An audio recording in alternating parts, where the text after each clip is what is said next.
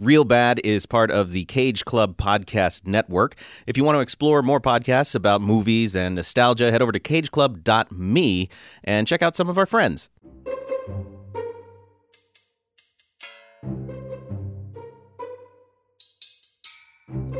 Hello and welcome to another episode of Real Bad, the podcast where we talk about real bad movies and why they want to hurt us. I'm your host, Nick Jenkins. Today I'm joined by three friends. First, Matthew Gatos. Hi. Sam Schultz. Hello. And Rachel Calderon-Navarro. Hello. How's everybody doing? Oh, Good. Pretty good. We've had a week Friday. off. You don't usually ask us that. I know. You know, it's a special day. Oh, how are you doing? I'm fine. Okay. My back hurts, but that's normal. Okay. I do yoga to try to help my back not hurt, but it just makes my back hurt. I saw So, you talking about yoga on Twitter. well, I would think after doing it for months, I would be better at it. Yeah. I'm not. It still hurts. Everything hurts to do in yoga, no matter Yeah. what I do. Do you go to classes, or are you just doing it with the YouTube? I do it video? at home. There's a great series on. I mean, I assume it's great. There's a good series on Amazon Prime that is like a 30-day challenge that I've been doing. You should try a over and over. class. No, I don't want to do this in front of people. Well, be in the back row. No, I don't mean other people. I'm saying they might be able to course correct they're- and be like, your back could be better if you did this and differently. you'll be there with Welcome all to the Yoga body Cast. smells, and I don't want to do it. Anyway, I'm fine. That's valid. Yeah, Perfectly I valid. think that's valid too. Yeah, I'm not a big do things in a crowd person. So I'd rather watch a video of a live performance than actually be in the for the live performance. Anyway, today we are talking about a movie that I personally selected because I really enjoyed this movie when I was young. How young? Well, it came out in 90 or 91? 90, I believe. 90? It's 90. Okay. So that would have made me 13. Okay. And That feels like it makes That sense. adds This up, feels yeah. like a 13-year-old boy movie. yeah, I mean, yeah.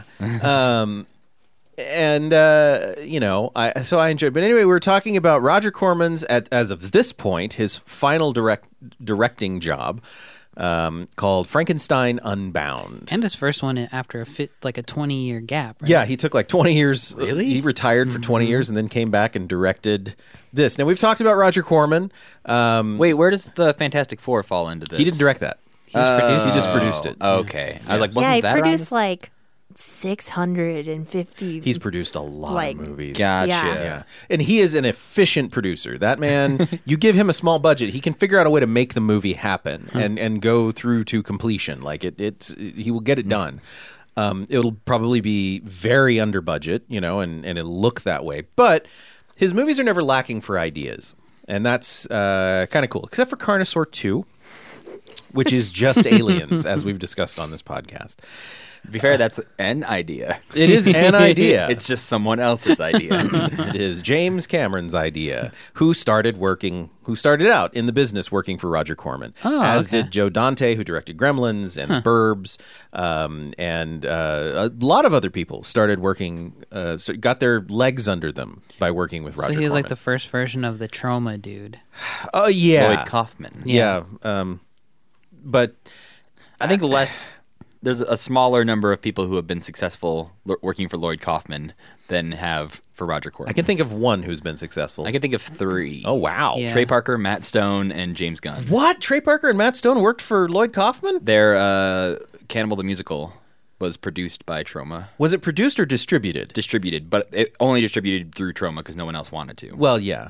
It's actually a cute movie, They though. worked with Lloyd Kaufman. Okay, they were.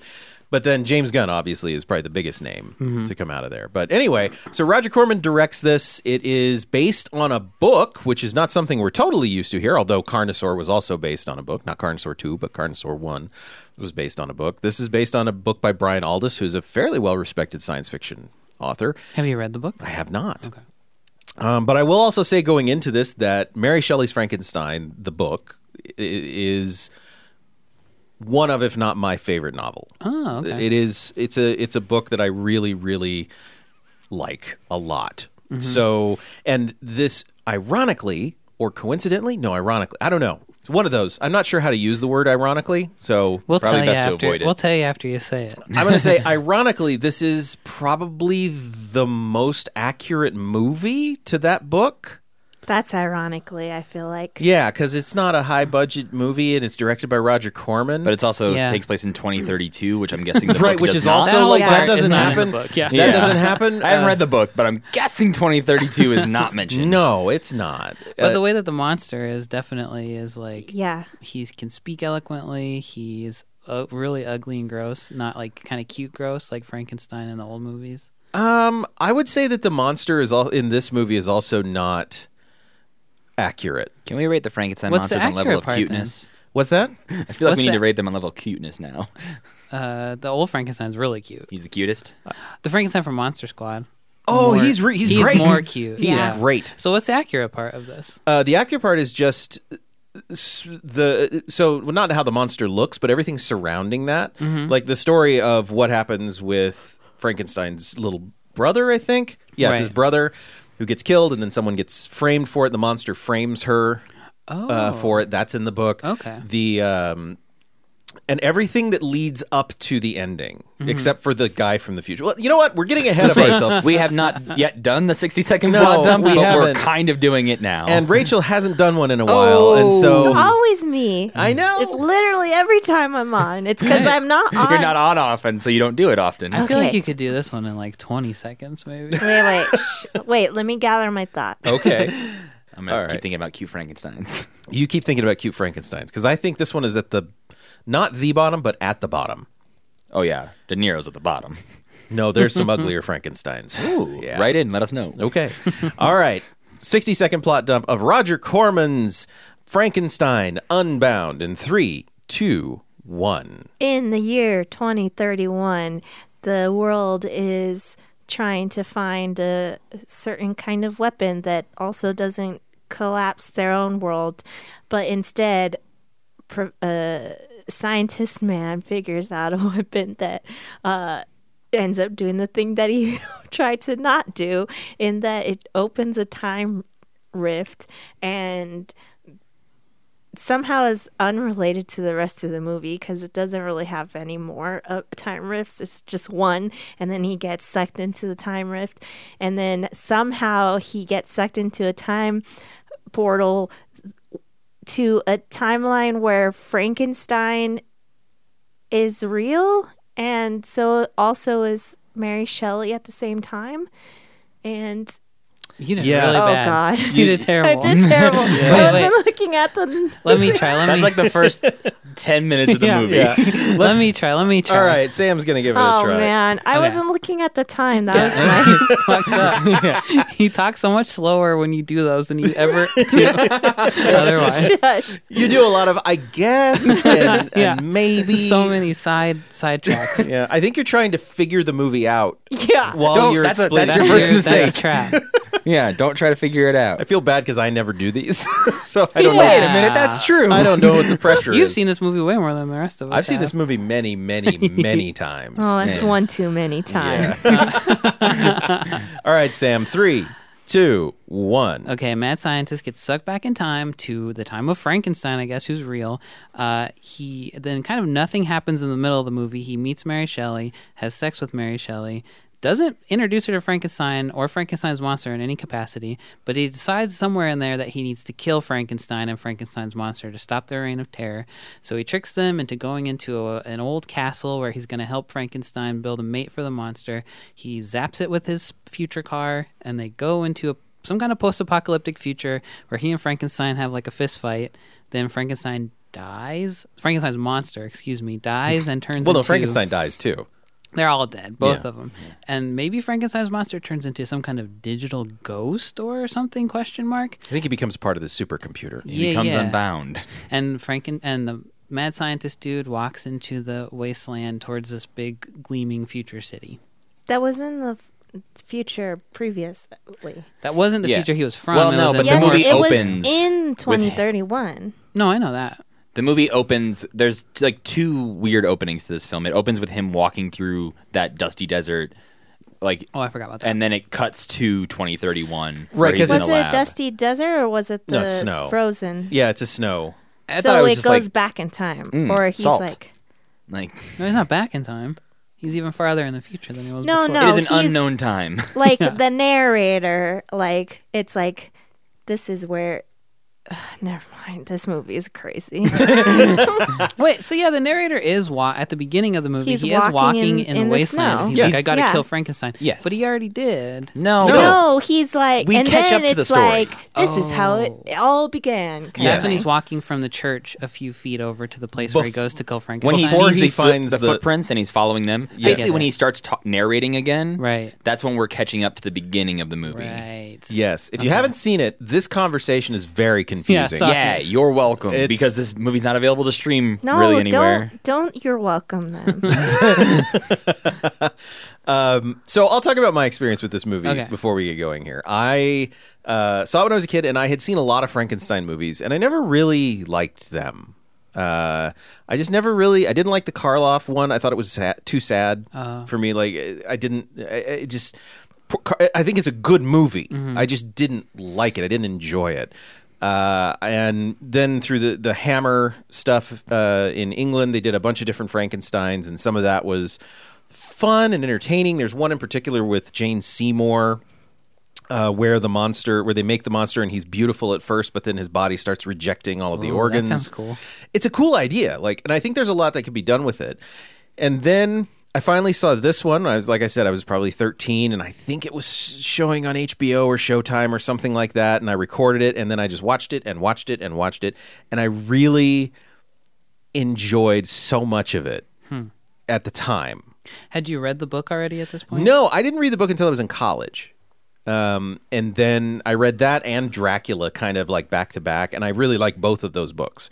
And they're similar in a lot of ways, both fairly short, but I've always been drawn more toward Mary Shelley's Frankenstein because I like the idea. I don't like the idea. I identify with the idea of like, this is what humanity will do if left unchecked.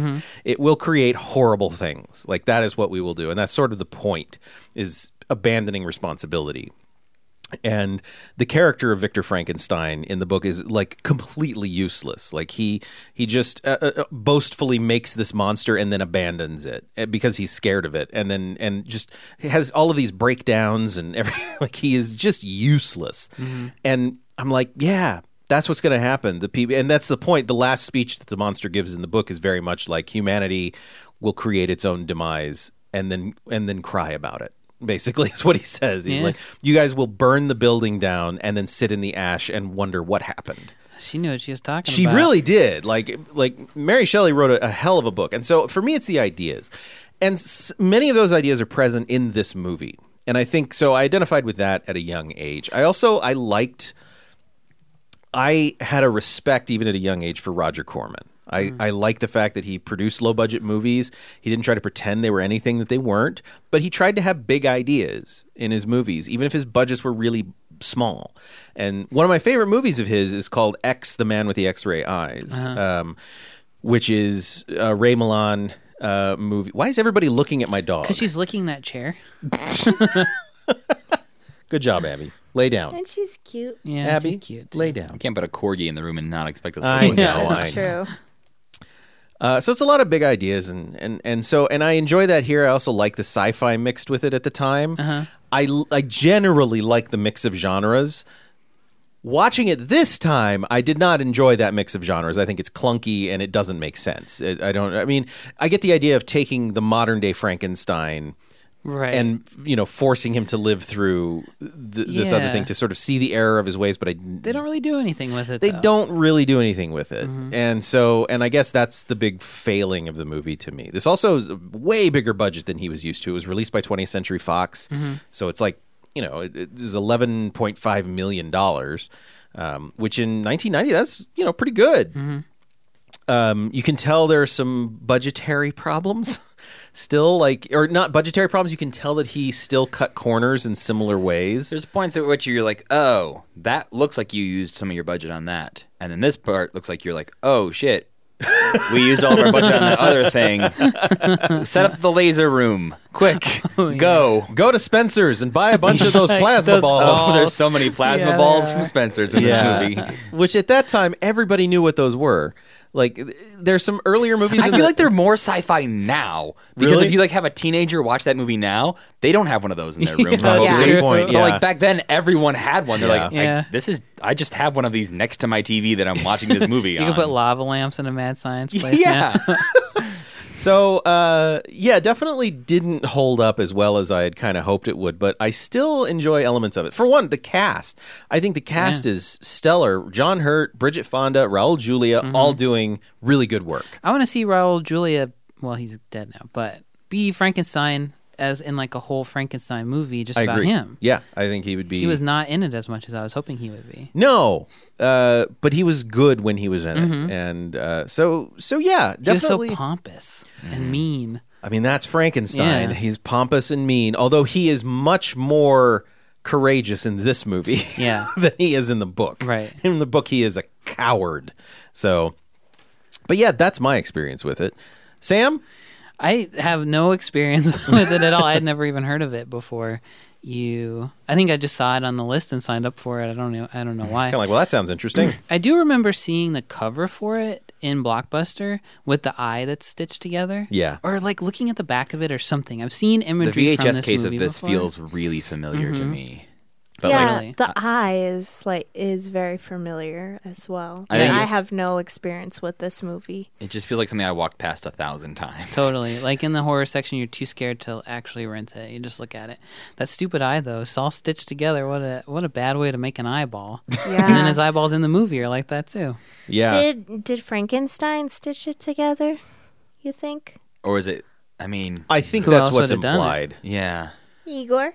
I don't think there is We an don't get an Igor. Igor. We don't in get an this, Igor in which this was movie. a bummer. He's behind the scenes. yeah. He doesn't need the fame. Yeah. But I haven't seen. I think I've seen Frankenstein and Bride of Frankenstein and Monster Squad. That's probably all the Frankenstein movies I've seen. And I read the book a long time ago. So that's like my Frankenstein experience. What about Young And- Frankenstein? Oh, I've seen Young Frankenstein as well. If you haven't seen Young Frankenstein, go see Young That is Frankenstein. a very Yeah. good Frankenstein movie. It's really good. And I love the two old Frankenstein movies, especially Bride of Frankenstein is like legitimately really creepy. I'll give you that. I will say, even though I still find the Karloff thing sad, like that portrayal is very sad. The Bride of Frankenstein is a wonderful film. So it seems like maybe what you don't like about other Frankenstein adaptations is that they don't deal as much with like the hubris of man being destroyed by his own creation. I don't really know. Okay. I think all of them try to deal with that. Like the idea of Victor Frankenstein is always treated as an overly cocky. You do the mad scientist thing, Yeah. and that's part of it. But I think for me, there is a quietness to Mary Shelley's book that is present in this movie. That is not present in a lot of other movies. There's some of that quietness is stupid in this movie. Like why is John Hurt just walking around talking to everybody and hanging out? Like I feel like there should be That is the whole middle of that the is the movie. whole second act is To be just fair, if you were suddenly transported back to 1817, you might want to like just check things out a little bit. I guess so. I don't know, but Be careful, though. yeah. He does not. He's not doesn't careful. care. No. He's the least careful time traveler in any movie. He has a talking future car, and then he tries to tell Mary Shelley it's a carriage, and then she gets into the car, and the car's like, I'm not actually a carriage, I'm a car. Well, and he tells everybody, "I'm from the future." Yeah. You know, Hey, Mary Shelley, here's your book. Want to read Yeah. it? Yeah. Oh my God. I feel like any scientist would go, butterfly effect. I better not. Yeah. Better not mess with things. I better too not doesn't give a blow up a shit. church and kill Frankenstein. Like it does seem really like that. So there's that, but I don't know. There's a tone to it. I think that I like, and I identify with the book as well. Is there's a very quiet, contemplative tone. So yeah. Okay. Well, I don't have any background with this movie, so that's it. So what was your- I love Frankenstein. Do you? Okay. Yeah. What was my reaction to this movie? Yeah. I liked it quite a bit, actually. And then it occurred to me as the ending was playing out that at no point was he going to introduce Mary Shelley into the world of the monster of Frankenstein. And then the whole rest of the time I was just wondering, like, what the point of any of the middle was. It felt like they forgot to put a scene in or something. Like they accidentally edited out the scene where she sees Frankenstein and his monster and she's like, whoa, I should write a book about this. But she's 2 chapters in. She is? She said. Well, about Yeah, the, she's like, I'm only 2 chapters in. How do Right, you I know forgot about my about that. book? Like, I'm not published yet. Yeah. But it's like that makes it sound like she knows what he's been doing But and just she- doesn't tell anybody. Right. It's weird, too, because she does know who Victor Frankenstein is. right, but she doesn't know he has a monster. Well, what's Does she he? writing about then? But she was writing about that because then when the time-traveling doctor says... Not that time traveling doctor. No, a but- different Yeah. one. But he would. But also, yes. he was he does, also yeah. Just to make it more confusing, he Yes. does play the other time traveling doctor at one point. Yeah. Yes. But he tells her something like he's created something, and then she says, "Oh, he's actually succeeded." Oh, I must Which- have So maybe there's missed just that like part. talk around town of Victor Right? Frankenstein and what he's been doing. Well, when he first meets Mary Shelley, it's in the trial where that guy is Right. talking about this giant monster man who has come and ate my sheep or whatever. So yeah. I think that it's kind of like hearsay type of thing. Like there are some people who have seen him walking around, and those are the people who know and talk And about so him. she's writing that story. And then there are the people Okay. who are like, like, that's poppycock. Like, you don't know what you're talking about. You're abducted alien man kind of thing. let's hang this teenager. Good point. yeah. Yeah, and because even Mary Shelley is like, there's no possible way she could have done this to this kid. Right. Like she had too strong. Like you'd have to be way stronger than her. Yeah. To do what was done to the kid. So, yeah, okay. But so I will say it wasn't boring. It flew by. It seemed a lot shorter than it actually was. And there were lots of cool parts like where he's ripping people's arms off and punching their heads off. And I like that stuff. oh yeah, he rescues the doctor. Yeah. By punching and ripping Yep. a lot of people's pieces off. He just goes nuts there. Yeah. Punches a head off. Like uppercuts Yeah. a guy and his head just like flops. It's very cool. This is definitely the strongest Frankenstein I've seen. Frankenstein monster I've seen on screen. Uh-huh. Oh yeah, he Like- stops a stagecoach. Yeah. He also Yeah. catches up to it. He's very fast. Yeah. Or like he just like knocks somebody heads off. Like he just goes dunk. But like the dunk is like crunch. It's like a nearly headless Nick type situation where it just kind of Yeah. flaps over. Yeah. Yeah. So I thought that was really strange. Is he that strong in the book? No, he's kind of like like two strong people. So he is strong. Because I feel like he is like 10 strong people. Oh no, he's like superhuman Yeah. in this one. In the book, it's funny because like he decides to just make a man, and he's like, I want to make him tall, and so he makes like an 8-foot tall man, and the man just happens to be super strong, and like he gets shot at one point, and it doesn't. He's like. He has to go rest for a while. Like that's that's his thing. Whoa. Yeah. So if you want to, actually, I did to refresh my memory on the book because I haven't read it in probably a few years. There's a great podcast called Book Cheat. Hosted by Dave Warnicki, where he reads a classic piece of literature and then talks to 2 other people, basically tells the story of the book to 2 other people, and it is really good and That's fun. cool. Because there are a lot of books that I want to read, but I don't want to read. Like, I don't really I want think to. you don't want to read those books. Well, then. no, like I want to know the story. I also like. You want to be able to talk about those stories. Well, I want to be able to. I also just want to be able to experience a story. Like I like being told a story, but the act of reading is like this is days long. Have you Yeah. heard of audiobooks? Yeah, that's They take still, too long. They still take too long. Guys, No, there's a reason they're as long as they're supposed to I'm be. in Nick's boat. Some I'm not- books are too long. I'm not saying that you can't enjoy that. I'm just saying I don't. Yeah. I like to movie length. I just don't want it to sound like it's equating like I get the same experience from someone telling me what Frankenstein's about as if I read Frankenstein. I don't believe that is the same experience. No, it's a better one. Yeah. I agree. because then I get to have a conversation. I get to ask questions. I get to have this connection with a person who gets to tell me this story. I'm not saying it's the way to do it. I think you should read Frankenstein. I think it's a great book. I'm just saying that like if you the Great Gatsby, like I want to know about it and I want to know what the plot is. I want to understand the references, but I don't want to read There's that. probably a lot of words in there that you don't need to know. I don't really. I hate this conversation so much. But I also- I'm not even that big of a reader, but I hate this conversation. I just don't. It's not my media. It's Yeah. it's like not. It's not the media that speaks to me the way that it speaks to other people. And so I would rather like my ex-wife read all of the Anne Rice's vampire The Vampire Chronicles. And it was just so much fun having her tell me about it.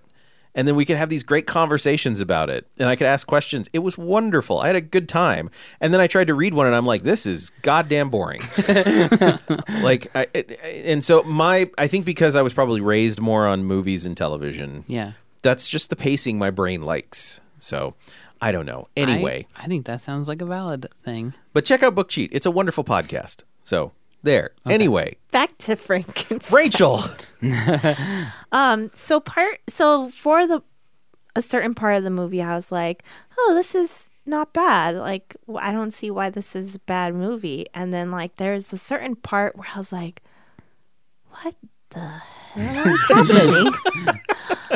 I think it just like became, there's like a very specific moment where it just started to unravel. And then by the end, I was just like, why is he there? What is happening? Why is any of this happening?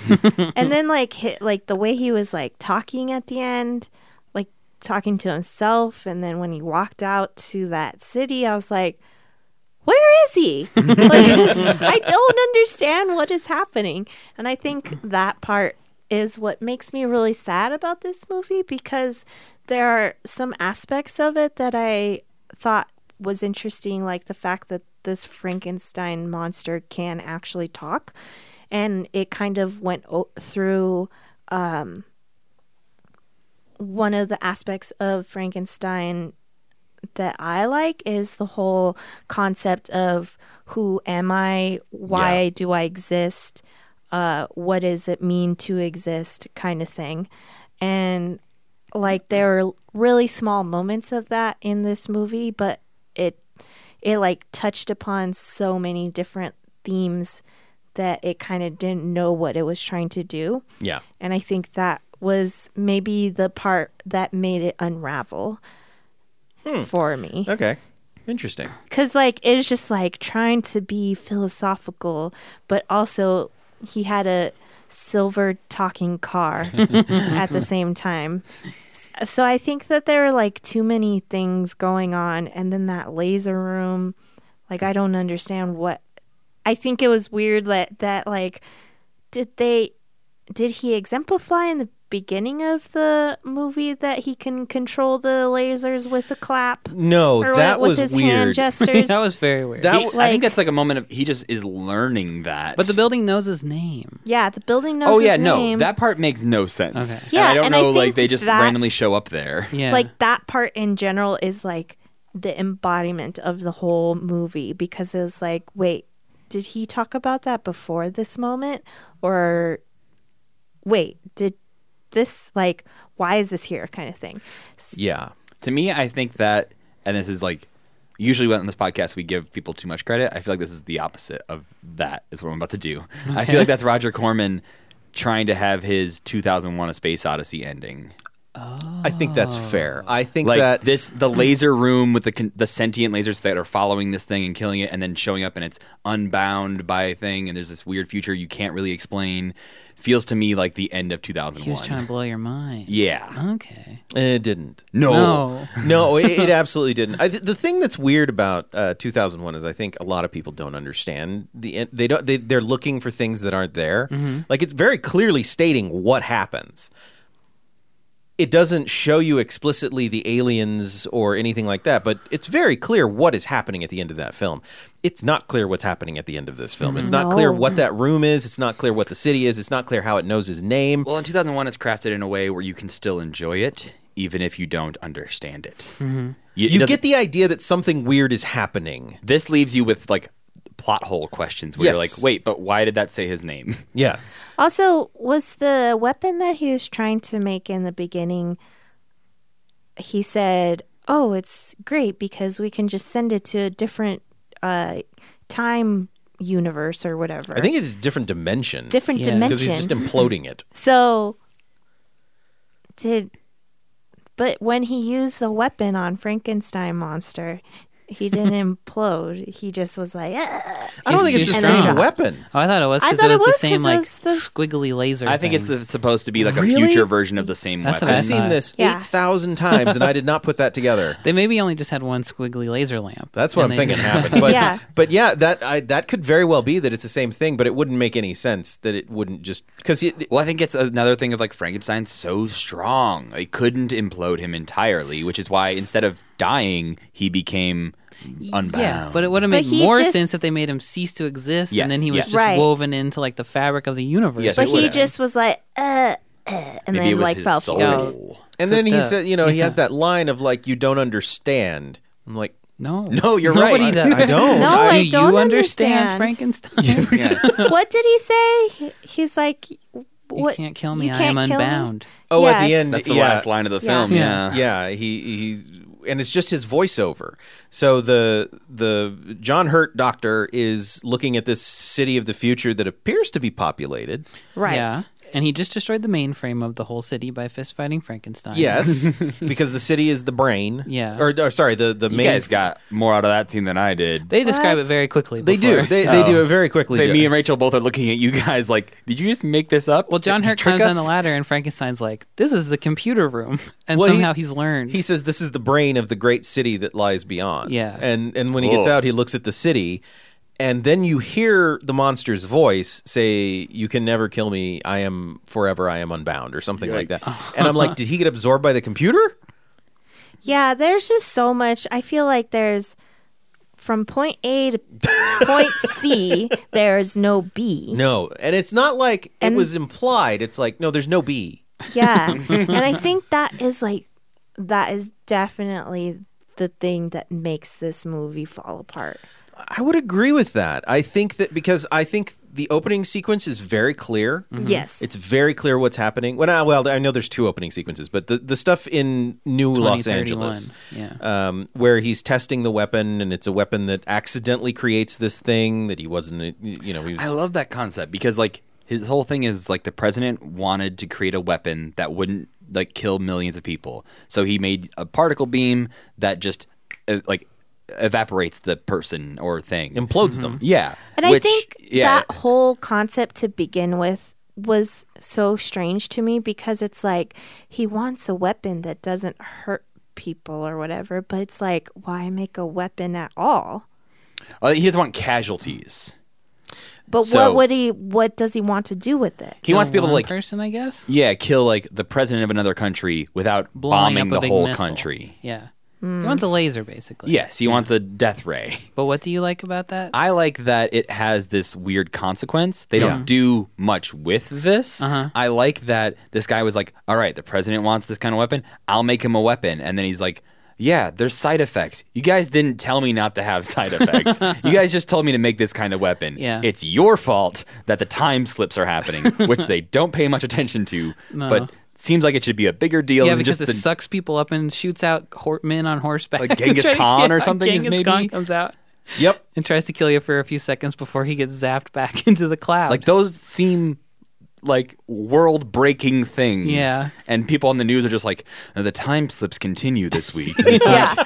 Like it's a completely normal thing. Haven't Like, had some heavy storms. yeah. Like I think, and I'm getting too ahead of myself, but I think that maybe this movie would benefit from being a little bit more in 2031, so we can understand the plight of the of Earth people compared to why he has to go into the future and like why I have there's similar- no connection. I have similar thoughts that we'll get to when we get to how we'll fix it. Yeah, because one of the main things we do learn is that apparently when you buy a new bike in the future, you bury your old bike. Well, I liked that a lot. I like I that don't too. know why the hell it's happening. They're just weird I don't kids. It's No, just I think neighborhood that was kids. weird kids because he was like, "What are you doing?" But it But- was just kids being weird. And Yeah. singing. But why is it in this movie? Why like- is it one of the only details we see happen in this world? Well, that is part of the reason why I think it would benefit us to see a little bit more of new LA in 2031, so we understand this world, and then when we go into past world, like there would be some sort of connection. But there is no connection between, like, why, if he went into the past, like, he could have gone to any past. Why did he go into a fictional past? It's not a fictional past, In that though. world, In this it's world, not. Frankenstein's real. Yeah. But I think in it's- our world, I know, I'm but saying, this is- like, But no, this is positing that Mary Shelley's Frankenstein, that book is based off of things she observed and not just a fantasy she came up with, right. which a lot of sci-fi did at that time and earlier. Be like, you go back in time and all of a sudden, oh, Jules Verne was actually trying to get to the moon, and it wasn't just a story he wrote. So, I'm okay with that. I'm okay with. I do have some agreements with it. We'll get to. Matt, I want to talk about your experience with this movie, though. Yo. So, first of all, Frankenstein. Positive, negative, just in general. Positive overall. Okay. You love Frankenstein. I love You can say Frankenstein, it. love Frankenweenie, love I young love Frankenstein. all the Frankens. Yeah. Oh, yeah, Yeah. we didn't even ask you. Frankenberry. Yeah, I love Frankenweenie, Frankenstein, Franken- I was gonna say Bride of Frankenstein, but nobody can see me. I was never mind. Anyway, Bride of Frankenstein. There was a finger involved. Yes. Yeah. Is so beautiful. Oh, it's like, gorgeous. That lab scene at the end is like amazing. Like one of the coolest filmmaking I've ever seen. Especially in black and white. Like, that is one of Yeah. the best black and white films. Yeah. Yeah. Oh, so good. So Frankenstein is thumbs up for me. What about Frankenberry? Frankenberry is, I guess, thumbs up. Okay. How's everyone feel about Frankenhooker? What is that? Never, Don't know not what really that is. familiar with that. Okay. No. Is that a... Was that a movie? Yes. Oh, okay. I was like, is that a different cereal? I think it's a Frank Henenlotter movie. It's I was like, I've never heard of this cereal. look it up. Yeah. Is it? I mean, I guess I can figure it out from that title. It's not Yeah, a porn. um, I swear. Oh, okay. I thought it was. No, Yeah, that's what I thought. No, it's Frank Henenlotter who did like Basket Case and that's another cover that I saw in movie stores a lot when I was a kid. And then your mom rushed you past it. She wasn't really paying much attention to me. Yeah, Frankenstein good. That's my overall feeling. Fire bad. Fire Frankenstein bad, good. Frankenstein good. Yeah, I again had no experience with this movie specifically because I had never heard of it. Maybe the least amount of experience I've ever had with a movie ever. It was On this didn't exist podcast, to me. or yes, before you No, said the words. I think we all had at least seen the cover. Yeah, I that guess is so. something beyond like Like, I literally only thought of that just because he said that. And I was like, yeah, that cover. it does look familiar. I always thought that was the familiar. cover for the one where Frankenstein's played by the really famous guy. De Niro. Yes. Yeah. But not. No, that's Mary Shelley's Frankenstein, the movie directed by Kenneth Branagh. On that, it's you see his eyes, but he's got a cloak. Oh. Ooh. Eye imagery though still. Okay. Yeah. Yes. But yeah, this one I liked. What I liked, I think, but the first impression of this movie was opening up the DVD case, and it's a weird design thing that I'm very happy when people do it, and very mad when they choose not to do it. Is like when you have something like that on a DVD. And you line up the circle of the disc The iris. with With the the pupil middle of the eye. pupil. Oh, yes. Yeah. I'm like, good job, because I there do are love some that. movies you open up and they have a circle in the middle of the design, and it's just off to the It's side. just You're like, why? Why did you not do the thing? And so I was very happy they did that. So first impression's good. The first 10, 15 minutes of the movie, I was on board. I Pretty liked, standard bad movie Yeah. stuff. yeah, I was on board with the idea of like the 2031 thing. I liked that version of the future and was like, oh, self-driving cars with Siri built in essentially. And like, that, okay. I mean, yes. it was pretty accurate. Yeah, that felt accurate because, like, we already have self-driving cars, but Yeah. I feel like in 20 years they'll definitely be at that level. Well, Yeah, and like they this, did put it at a pretty reasonable amount of time in the future. and Yeah. it wasn't too like the Siri or Google Assistant or whatever that was installed in his car type of thing was just beyond what we currently have as Yeah. far as like assistants like that, where it's like it can respond a little bit better. The AI is Yeah. better, but yeah, in It 12 even years, sounds like Siri, kind of. Yeah. Well, yeah, it does. I'd say it's in between what we have now and Jarvis from Iron Man. Yeah, Jarvis is like the Yeah. ultimate, like, that's Yes. just a human in a voice box thing. Yeah. Whereas, like, this, and that's supposed to take place in 2008, and that technology exists. Whereas, like, this takes place 12 years from now, which 12 years from now, conceivably, Sure, why we not? could have something Not more going to have an like- inkjet printer in your car, though. to You print don't know out. that yet. They I could be guess- coming back. Yeah, maybe 8-track you're- Oh players. my god, it's 12 years. I was thinking 20 years. No, it's only 12 years away. No. Yeah, he prints No, out I- all of Frankenstein at one point, and imagine how expensive a cartridge for your car's inkjet printer would be. But it was so fast. It was very fast. I was yeah. waiting to hear the like. It's like I'll be done printing in 96 hours. Maybe they don't have inkjet printers. Maybe it's like I think it's Maybe like a laser, 3D just like prints at the boom, book for done. him. Yeah. Yeah. But yeah, no, I really liked the idea of this future. I would also have liked to live in it more, like Rachel said, like mostly because I like movies from that era exploring the future. Yeah. Especially when we're closer to the future than we are to the year this movie was made. Yeah. And so yeah, I liked him. I liked John Hurt. I liked Raul Julia a lot.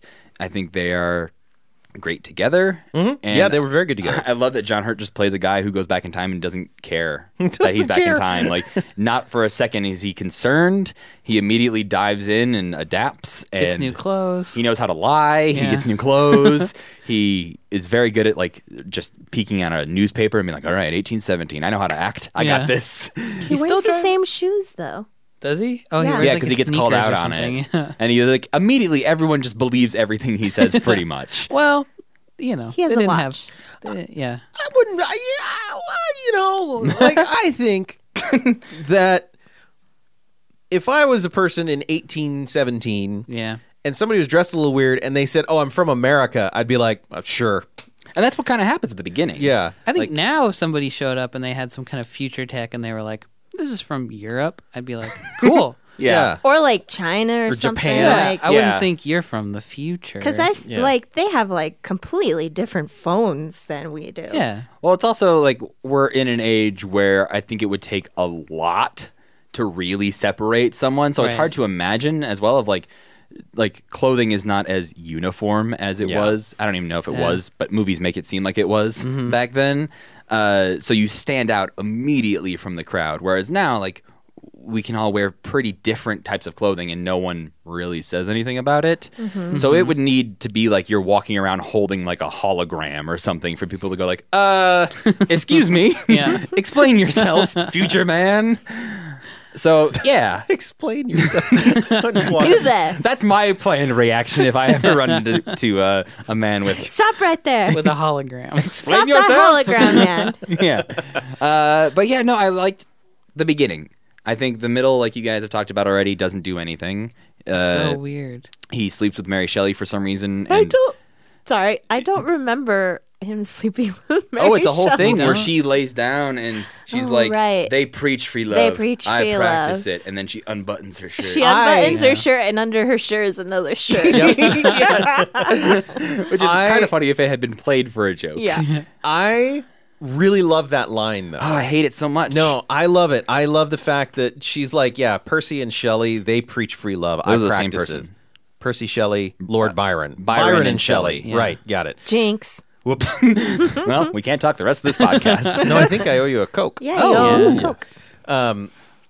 But Byron and Shelley preach it. I actually live it. I was like, yeah, girl. My biggest thing Yeah. was like, was the phrase free love in the ether before the 60s? I would bet maybe it was. I think so. I think, yeah, because with right. libertines and, Yeah. and stuff, I think it was. Specifically, I'm okay with the concept of that, like the libertine Yeah. idea, but like the phrase free love like feels very 60s to They me. were a bunch of wild kids in the 1810s. My main thing is like I don't mind that Mary Shelley scene as much as I like mind the rest of the Mary Shelley Oh, yeah. of this I- movie is like she's just not important to the movie, which is No. so strange. Like if you're gonna involve time travel to go back and talk about Frankenstein and involve Mary Shelley in the plot, why is she like a side character in her own story? Right, and kind of almost like a dude from the future is like, you should write this book. Yeah. It's going to be very good. Don't tell me what to do. Yeah. And almost is like, yeah, you want to read it? She's like, you know, But she makes a very good decision. I'll have my own life. I like. Yeah, that was that's fine. true. Like, She was actually fine. I just think the decision to even have her sleep with her in the first place, have her Very sleep with her weird. in the was like, It's gonna terminate. it doesn't her. mean, yeah. it also like it's so It doesn't the mean movie anything. revolves so much around John Hurt's character Yeah. that all of the cooler parts are like pushed to the side or not focused on enough, where I'm like, oh no, I would much rather follow Mary Shelley learning more about Victor Totally. in this, or learn more about Victor and see what he's doing. Because it always just seems like Victor's waiting for Joe Buchanan to show up. Who's Like Joe he's Buchanan? just that's the doctor. Oh, that's his real name in Yeah. the movie? Yeah. Oh, okay. Yeah, clearly John Hurt looks like a Joe Buchanan. I do remember the Buchanan part. Well, at one point they say they can tell from his accent that he's not from Britain, but he has a British He's accent. very British. It He's is- the most British person in that Anybody movie. in the movie. Yeah, it's very weird when there's We a need couple to- times where they talk about John Hurt not being British, Yeah. and I'm like, but he's the most British. We need to talk about the accents in this movie my real God. quick because they were all over the map. It's supposed to be in Switzerland. Right. Oh, I forgot about that part. Yeah. They're like in Geneva. Oh yeah, and those judges were like totally American. Yeah. And like, to be fair, like Mary Shelley is not supposed to be like Swiss or anything like that. No, Like, she's she's British. visiting Switzerland, but there are definitely should be some Swiss people in this film. Right. And, And there's not. a number of American people with just regular, like, this court will come to order.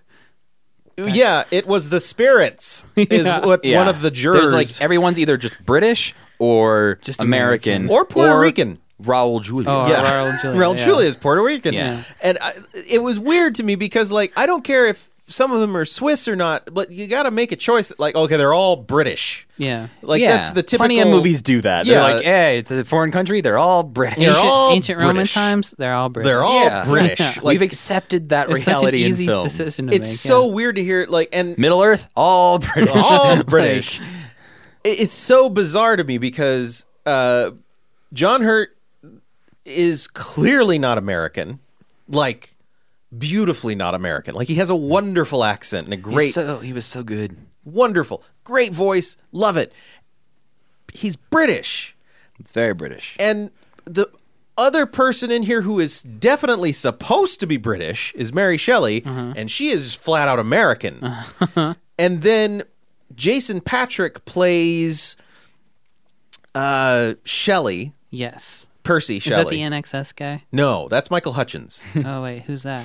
Percy Shelley is the NXS guy. Oh, okay. So Yeah. then Byron is Jason Patrick. To be Right. fair, we only get them like in scenes together. Yes. Yeah, and they both look exactly the same. And act exactly One the has a same. red robe on. That's how I'm keeping them straight in my mind. So Yeah. Michael Hutchins is, I think this might be the only thing he's ever done in terms of acting. And he plays a part fine. Wait, who's Michael Hutchins? Lead singer of NXS. Oh, who's the other guy? Jason Patrick. Oh, who's that? He was in Speed 2, Electric Boogaloo. Was he the guy who wasn't Keanu Reeves? Yes. Oh, okay. Okay. Yeah. But he's American, playing British. They're at least trying. At least trying. Yeah. Michael Hutchins is Australian, playing British. Okay. Bridget Fonda is American, supposed to be British, British. playing American. Yeah.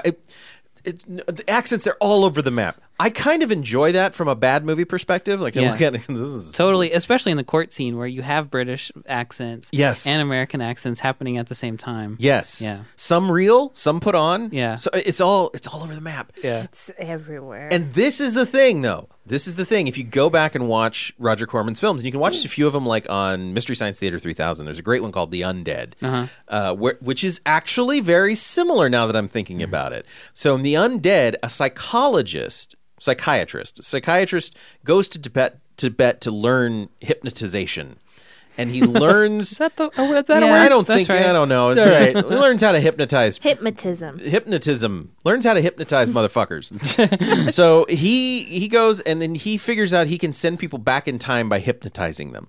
And he sends this prostitute back in time, and she experiences Arthurian legend back in time. And then he goes back in time to witness it himself. Yeah. And they meet the devil. And it's wild shit. What year is the devil in? He's in the past. Okay. Ain't this year. But all of them have just accents all over the map. Like it's really interesting to me. Like that's a Roger Corman thing. Like the accents are just everywhere. Maybe he doesn't hear accents. Well, it reminds me a lot of like theater productions. Because like when you go to see a Shakespeare, some people are trying to do British, some people are not trying to do British. Some people are. It's all over the map, and I know bad Shakespeare. Bad. I just love when you're going to see a Shakespeare. Hey, yeah, can I get one ticket to a Shakespeare, please? When you're watching the MTV. Yeah. Yeah. So I don't know. It was weird and funny, and every time somebody spoke, I just kept being like, really? So weird. Yeah, I did not like the monster. Oh, interesting. Okay, let's talk about the monster. I very strongly disliked the monster. What about it did you dislike? For me, I think it was part of that sort of stage performance. His theatricality was very big. It reminded me of Gerard Butler's Phantom in Phantom of the Opera. I haven't seen that. Yeah. Like I love Phantom of the Opera, and I think in that context I enjoy that. But in this context, no one else was acting that way, and so for him to suddenly just be a little bit more like this, I was like, "What are you doing?" I think that's what I liked about the Yeah, I agree with monster that. was because he was like smarter and faster But he and didn't know what stronger. murder was. He didn't know what the didn't- word murder was. He knew how to murder. Yeah, He had already murdered. And I think that, like I touched upon this earlier, I think that is what I liked about this movie is that he was like very smart and cognizant of life, but he didn't know what it was to, like, it didn't know what it meant to be alive. Right. And that was like the more interesting parts to me was when he would like go up to that kid and be like, "Who made you?" Yeah. Or like when he was having that conversation with the Joe Buchanan. with Buchanan about like who is God maybe. And like I think that kind of thing is like the things that are like inherently like born within us, like faith and like where we come from as a person, but for that to be missing in this monster was like really interesting, and probably one of the what I thought you were gonna say was the closer version of the book. It is. Personality-wise, he's closer to the book Right. than probably most of the Frankensteins I've seen. Looks-wise, no. Like looks-wise, they. So in the book, he just looks like a corpse. Like he's basically his skin is yellowed, his eyes are always watering, which I think would also be an interesting thing to think of. This monster is always crying. His lips are black. Like he looks like a corpse. But he's very tall and very animated. It's just so when people see him, they're kind of like, "Oh." Did you ever watch Penny Dreadful? Yeah. Is it kind of like him? I never got to the Frankenstein stuff. That's like 2 episodes in. Yeah, I only watched 1.5 episodes. Okay. That's 1.5 episodes into the show. Yeah, I think it's a very he good turned it show. off right before. Yeah. No, I think I turned it off right as he made it the monster. That's a. Because the end of one episode, he's like sitting there holding the monster or something, isn't he? I don't know. I'm Anyway, not going to spoil it for you. yeah, There's a I little, do there's mean a to. delightful little twist. I do mean to go back Yeah. and watch it. I think it's a good show. I just for some reason I stopped and I never went. It's kind of a lot. It was heavy. Yeah. But I Yeah. agree with Rachel. I think that the monster in the book is much more articulate by the end of it. And a big part of that book is him learning to speak and observing another family and stuff like that. So Right. it's like there's a whole lot there, but in this one, like him being able to hold a conversation and ask questions and everything, he's playing kind of like a child, like, you know, who's been alive for a Yeah. little bit. Maybe a little too much like a child. Well, and I don't mind like the ideas behind it, and I am fine with even the writing of him. It's more the performance and the look of Sure. him that I don't like. I just feel like he's in a different movie. Well, he hair is also really gross. changes. He changes depending on what the scene needs him to be, which I don't like. That's Yeah. a very Yeah, sometimes he's very like "Grrr," just like dumb animal hitting people, and then other times he is very articulate and talking about the meaning of God. And I'm like, Well, also he has like the performance. He has that, you know, please murder, Yeah. and then other times he's side eyeing these kids and like smirking and like, yes. I think you know.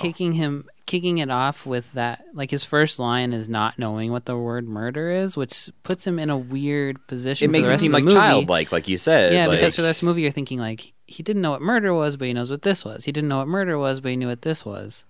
That's what I was doing the whole time. Well, and I like the idea of the who made you, who made me, reckoning with that like creator thing.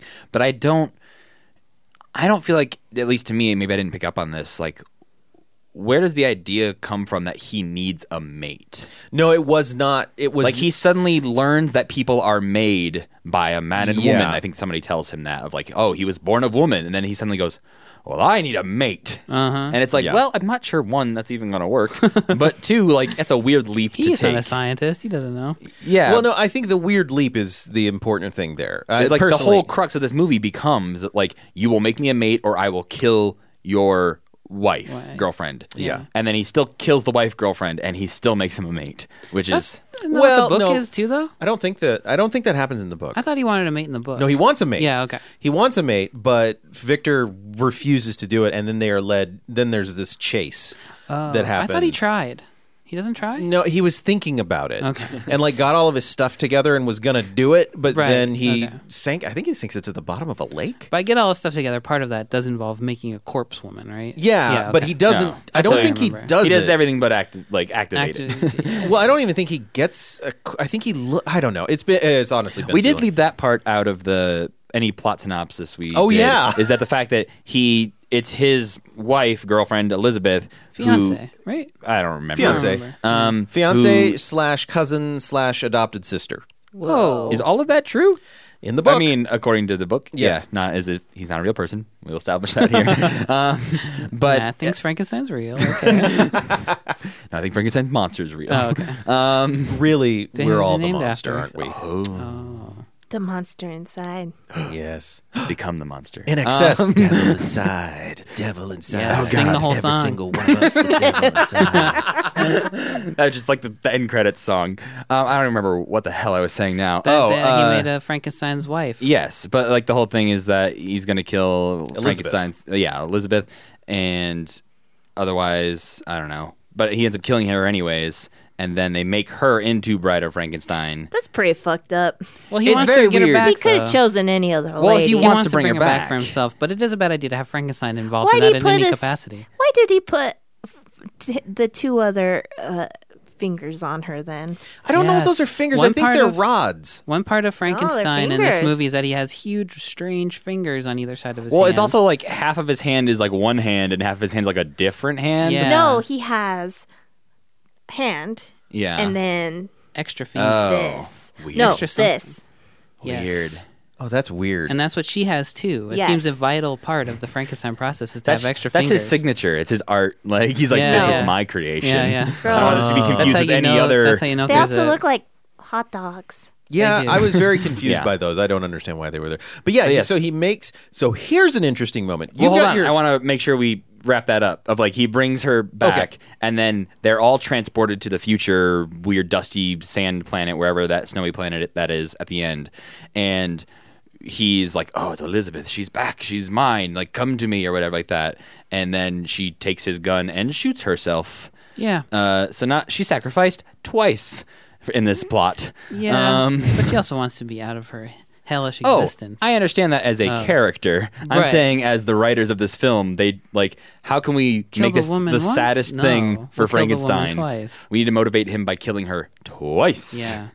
In He the gets span cracked of in half pretty much basically right after that, though. yes, he does get cracked in half, which I I, thought guess was kills him. I thought that was effective. Yeah. I was like, oh, like the monster picks up Raul Julia And banes him. and doesn't even bane him. Like in midair, just twists him in half. It's and it's terrifying. Yeah. That's why he has the extra fingers. For extra gripping and ripping power. yeah. they're Because like at one point he grabs Buchanan, I think, by the neck, and like you can see the extra fingers curl around his neck, and I was like, that makes sense. Why does he murder people? It's not like I built him for murdering Yeah, with people. huge crushing hands. Well, an interesting thing, and somebody write in if you know the difference, but I don't believe that is present. Now, in the book, he does kill Elizabeth. The monster kills Elizabeth, but then that's the end of Elizabeth. And I don't think there's a bride that actually happens.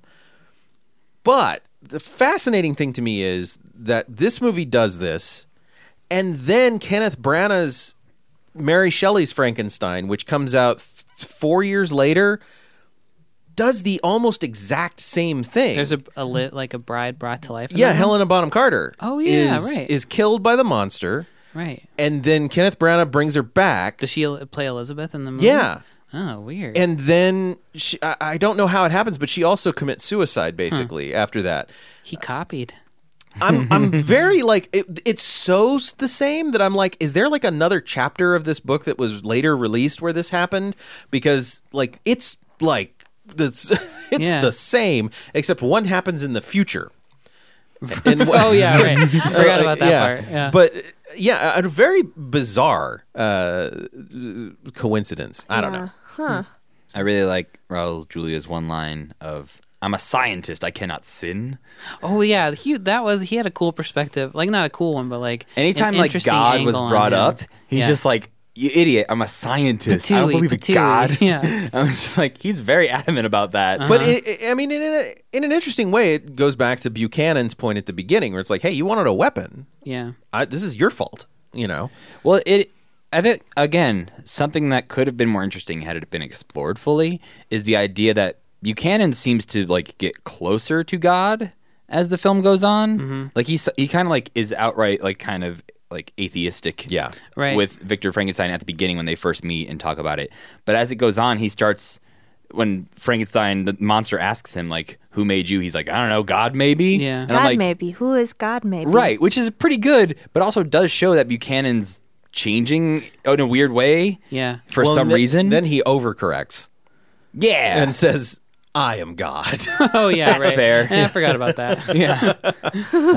We also didn't talk about the weird little side flashes that he has Oh, weird his nightmares nightmares? throughout this Yes. film Oh God, I that completely lead forgot to about nothing, those. and they have very good, striking visual imagery, but they Yeah. don't lead to anything. He keeps dreaming about some kind of Dracula with like a bloody face experimenting on him. It's him. yeah. Is it him? Yeah. It's Yeah. the So guy. he's that guy too? Oh, Yeah. okay. But also he's also being experimented Yes. on. Okay. See, and my whole thing is I thought this movie was going to end with when he's walking towards that future city.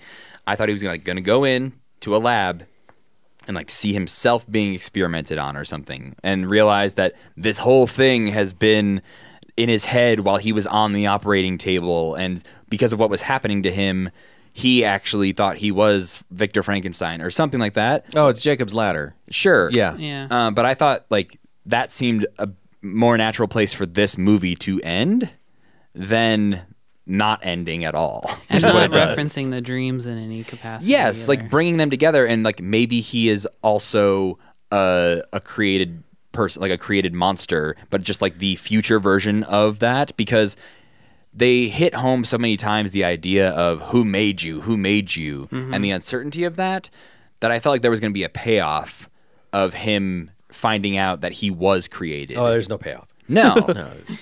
But it's like, and I think that goes back to what I was saying, is that there's so much in this movie, but that doesn't connect with each other. There's that whole theme, but then there's the whole theme of like what Nick was saying about creating a weapon. So like when humanity is unchecked, it's just like, I don't know. It just feels so disconnected No, because I there's agree with so that, many yeah. themes.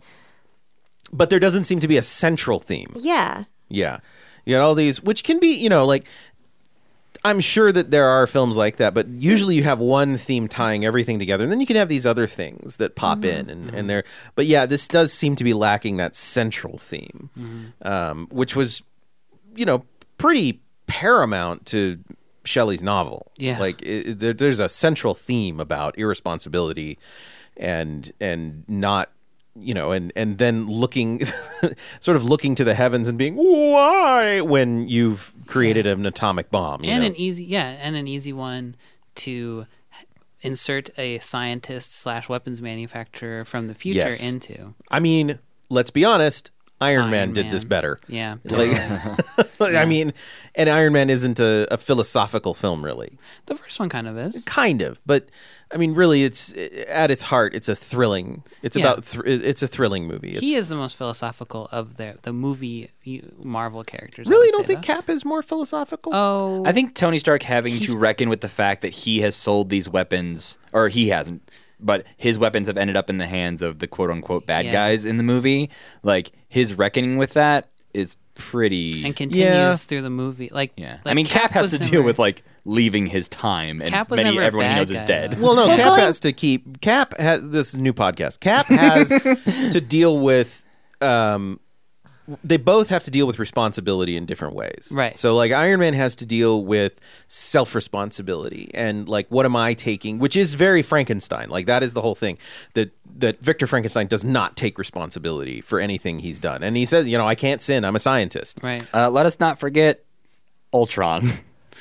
Oh, yeah. Oh, yeah. Literally a murderous Yes. monster created by Monster. Tony Stark. Right. But he does not seem to take responsibility for anything after that first Iron Man. Right. Like he doesn't seem to take responsibility for Ultron. He doesn't take responsibility for Yeah. the Whiplash guy. He puts it all on Cap. He puts it all on Cap at the, you know, he's the one that chased away Cap at the end of Civil War, and then gets mad at Cap when Cap returns, and it's like, what are you doing, man? Like, It's hard to have a friend. oh no, Sometimes. Going back to Frank, I think that is what would make this movie a whole lot better, is that there is no consequences for Buchanan, because he's made this like really powerful weapon, Right. but it's also destroying the planet as they are. And so it would have made sense for him to be sucked into the past, to learn from Frankenstein's mistakes, get sucked back to present, Yeah. or even like just a little bit past present, and be like, I must not make this weapon, yeah, kind of thing. right. There's no reckoning for him. Yes. All right. Well, Rachel, let's see if you want to add on to that in ways that you would fix this. I would go either one way or the other. I would go either the direction of what it is for a man to be left unchecked, kind of thing, and no theme of what it means to be alive, kind of thing, or what does it mean to be alive and no weapons thing. But the weapons one wouldn't make sense for Buchanan's story, just because like his whole thing is about the weapon. Yeah. Which is why I think that if you wanted to go that direction, it would be more interesting to see what it was like to be in 2031, and why is that weapon important to have, and like what kind of atrocities, like, Right. What happens when you take an atomic bomb back? yeah. You know, what does that do? Or like what kind of things have happened to lead humans to be like, we need a weapon to where it does blah blah blah, kind of thing. That sounds like a movie without Frankenstein in it.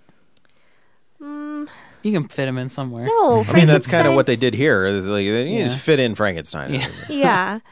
So I just feel like he could have gone like, why go back to Frankenstein if you're going to the route of if humanity is left unchecked, kind of thing, when you can go, if you're gonna go back in the past, why not go back to something that actually happened? Oh, I see what you're saying. Go back to like atomic bomb testing or something. Yeah. and- I like that. Oh. That's interesting. Oh, yeah, that is interesting. Yeah. But instead, like, he went back to something where like we as an audience or as a viewer, we then have to correct our like mindset and be like, okay, this is like this is fictional to us, but it's real in this reality of this movie. And then we have to like keep picking up the pieces to like create this, to put this puzzle together as to why he went back to the past of Frankenstein. real Frankenstein. Yeah.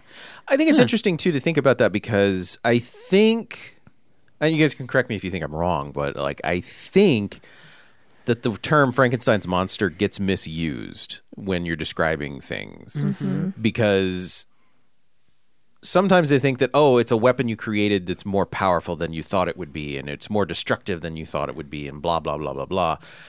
But the actual point of Frankenstein's monster is irresponsibility of the creator. Like, that's the point. It's not the weapon's not the problem.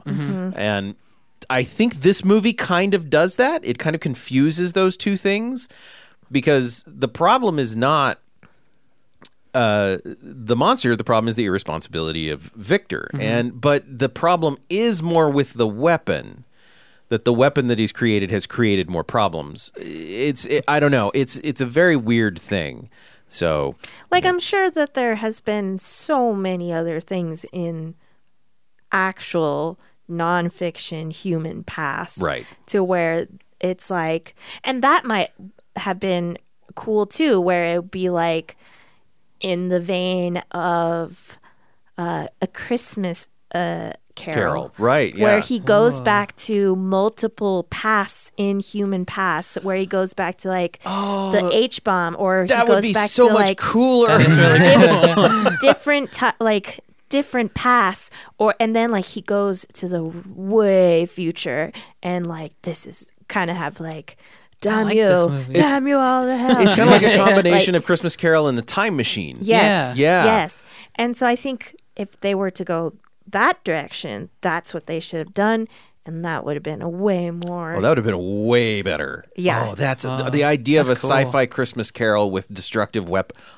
Trademark. You guys Yeah. heard of Doctor Who? Well, Yeah, but Shut Doctor up, Who's Matt. Everything you're describing is a Doctor Who episode. Nah, but Doctor it's Who's too not. silly. Yeah, Doctor Who is just always going somewhere in some past or alternate universe, and then there's always zombies. That's Yeah. not what Doctor Who is. Kind of is. There's always a horde of A horde of alien something. things coming at them. Yes. I mean, he's an alien.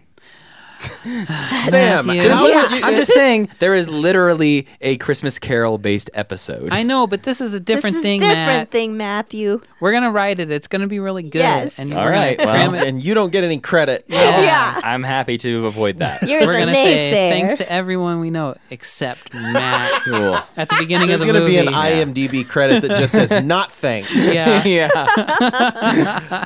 Sam, how would you fix Frankenstein Unbound? Well, God, I just got my mind blown by a good right? idea. Yeah, I know. My You shouldn't idea- have gone with me first. What though. I was thinking was basically the same, where it would have more of a through line where he would end up back at the time he came from at the end and be like, this can't happen, and then smash up his machine, which is like the pretty obvious one. Another one, I think it would be fun if they made it kind of like a sleuthy kind of story where he and Mary Shelley are teaming up to figure something out or that'd have been foil way some kind of plan. better, yeah. Give her a reason to be there more Yeah. than just like getting things explained to her. Yeah, And then and getting our hero laid.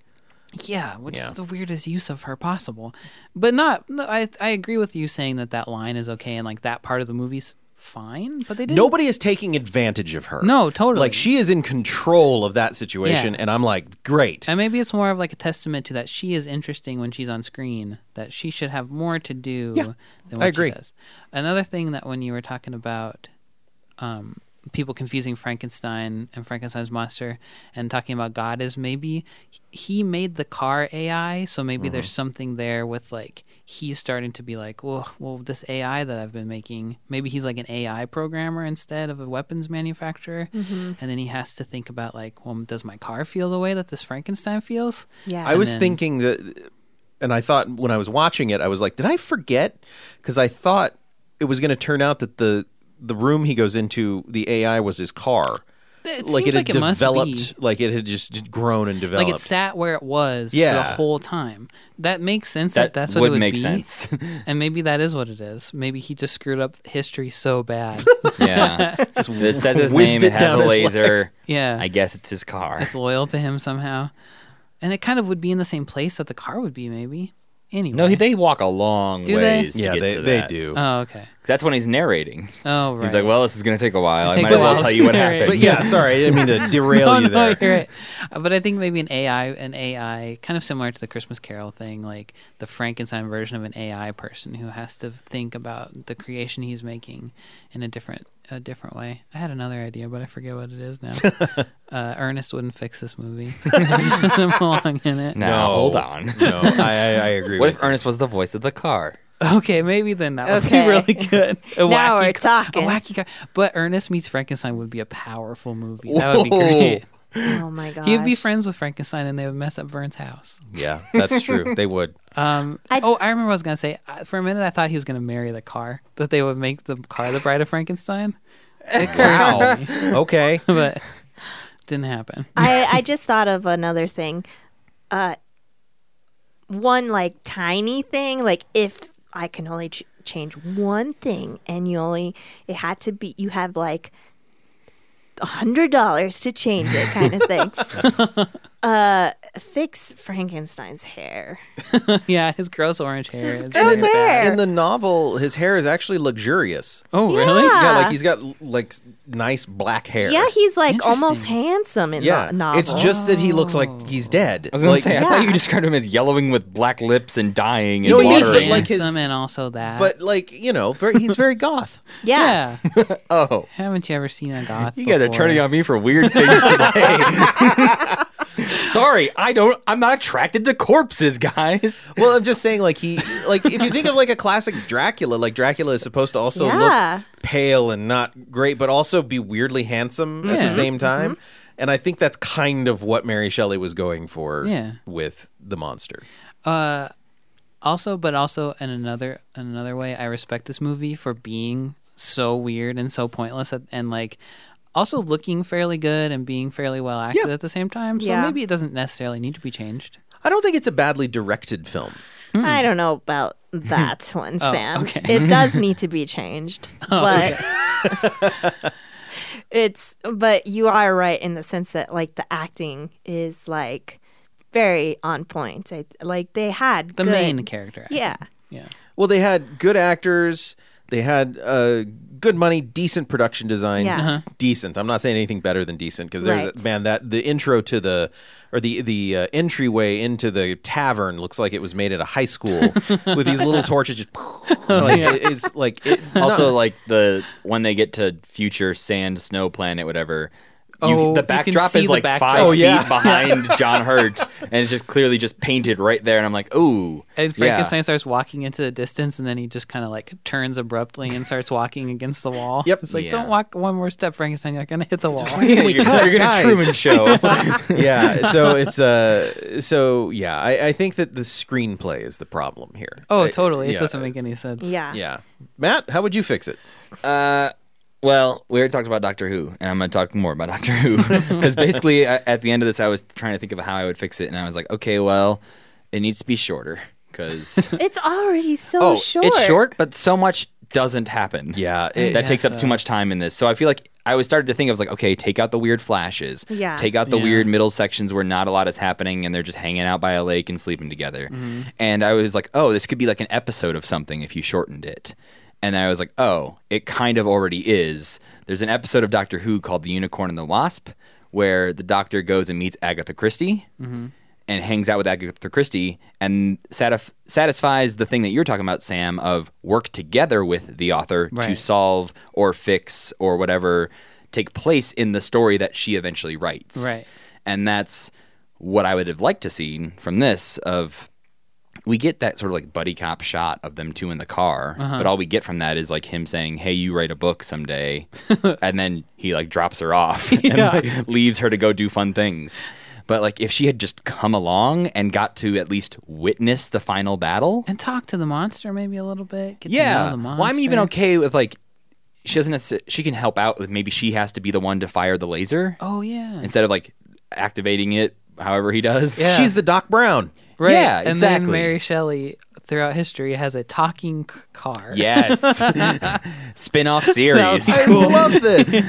Mary Shelley and her talking car. That's just the name of the show. But yeah, if like she was coming along and she was like watching them battle and he gave her something to do of like, when I say so, fire this laser. And then she watches them all disappear. And then Right. she decides to then tell a version of this story.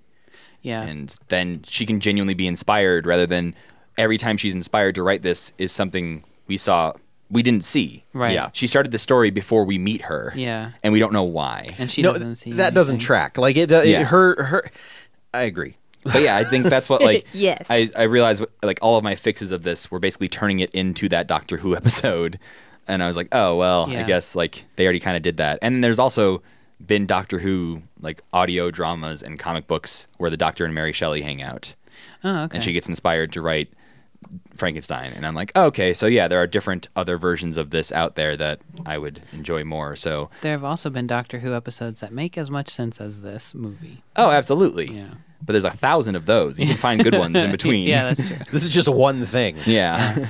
Well, If you were going to write a book, I just have one question. If you were going to write a book, For but who? somebody from the future came and they printed your book out, and then you were like, well, would you write the book, or would you just be like, I could write the book, or I could just use this book that they printed out for me? I mean, Definitely take to the print book. it yeah, out. I would just take it and be like, my book is done. A Look at version me. of me It's wrote like, this book. Well, It's I already fine. made it, so clearly I've made this thing, Yeah. so I'm not really stealing Yeah. anything. And the butterfly effect apparently doesn't exist in this world, And so I- it's fine. And I can't, like, I can't make it better or worse because it's going to happen. So there it is. Well, like Yeah. the worst part of writing is writing. Yeah. So it's like, oh, if I could just be handed a great thing I made. Yeah. Like Then if somebody an just came to me and was like, alternate timeline hey, here's you- a movie you directed. You want to release it now? I'm like, sure. Go me. and on top of that, you could be like, oh, I have this book already. I'm gonna read it and then make it even better. Oh, yeah. I'm going to fix all these fucking problems. Yeah. Yeah. Yeah. Well, my thing is actually goes into something that Rachel was talking about earlier on, which is I wanted to spend way more time in the future, and I wanted to see